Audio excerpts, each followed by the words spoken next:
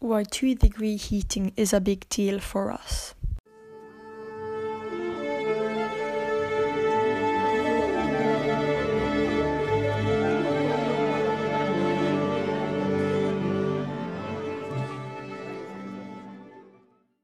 Why can 2-degree heating be a big deal? Welcome to my first podcast ever, in which I will talk about the unexpected consequences of the rise of a 2-degree heating.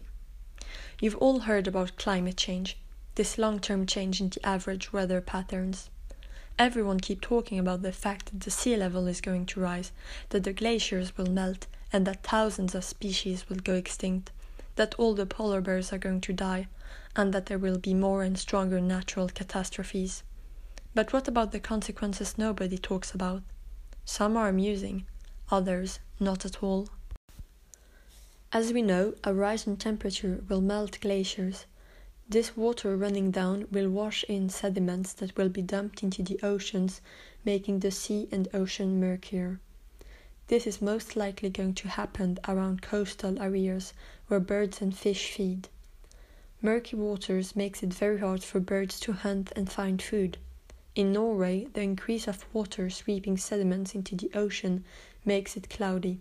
As a result, some fish populations are declining, while jellyfish populations increases. So, talking about the ocean, our beaches are disappearing. The rise of temperature will make the sea level rise. This means that our beaches are being wiped away. This has been aggravated by the big storms. Between 70 and 90% of beaches could disappear. As we have learned in geography, countries try to protect their beaches by putting up walls or adding sand to the beaches. This will become even more complicated as there is a sand shortage because of the glass and cement industries. The disappearing of beaches and land will of course have big consequences on the economy.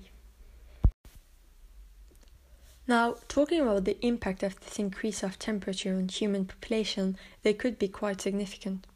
Recent research suggests that the rise of temperatures could also bring rising tempers. Increase in temperature is likely to cause more fight between people. Heat changes the way people feel and think, increasing anger and making thoughts of aggression increase, said Richard Lurick, who studied the effect of heat on aggressive acts by baseball players. It's also harder to concentrate when it's hot. As a result, employee productivity is suffering.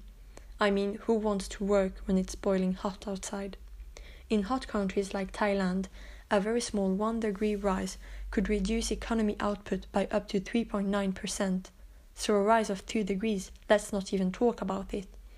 You could say there's air conditioning, but not every country can afford it, and it contributes to climate change, so we are blocked in a vicious circle. A rise of 2-degree heating can have repercussions on geology. One of the consequences of the melting of glaciers caused by a rise of temperature is increased volcanic activity. It has a very complicated scientific explanation, but to make it simple, the fact that glaciers are melting makes the weight of ice on volcanoes shift from land to water, and this could cause more volcanic activities as the pressure on underground magma is reduced. So after glaciers are removed, the surface pressure decreases and the magma propagates more easily to the surface and therefore erupts. Lightning strikes will also increase. Warmer temperatures mean there will be more water vapor trapped in the atmosphere, leading to more lightning. Some experts suggest that lightning strikes will increase by about 12% for every degree Celsius increased. All of this could have serious consequences on the safety of us human beings. It's nearly the end of this podcast, so I will end it with the last quite peculiar consequence of the rise of temperature. Mountain goats are shrinking. Yes, I know, it sounds crazy, but listen. With the rise of temperature, they are now spending more time resting and sleeping in the sun instead of searching for food. They have lost an average of 25% of their body mass, which could cause them to become extinct as they are now less resistant to the cold. If climate change results in similar body changes for other domestic animals, this could have some impact on agricultural productivity in the coming decades. We must act now to fight against climate change so that all the consequences I have talked about never happen. I really enjoyed doing this podcast and I thank you for listening.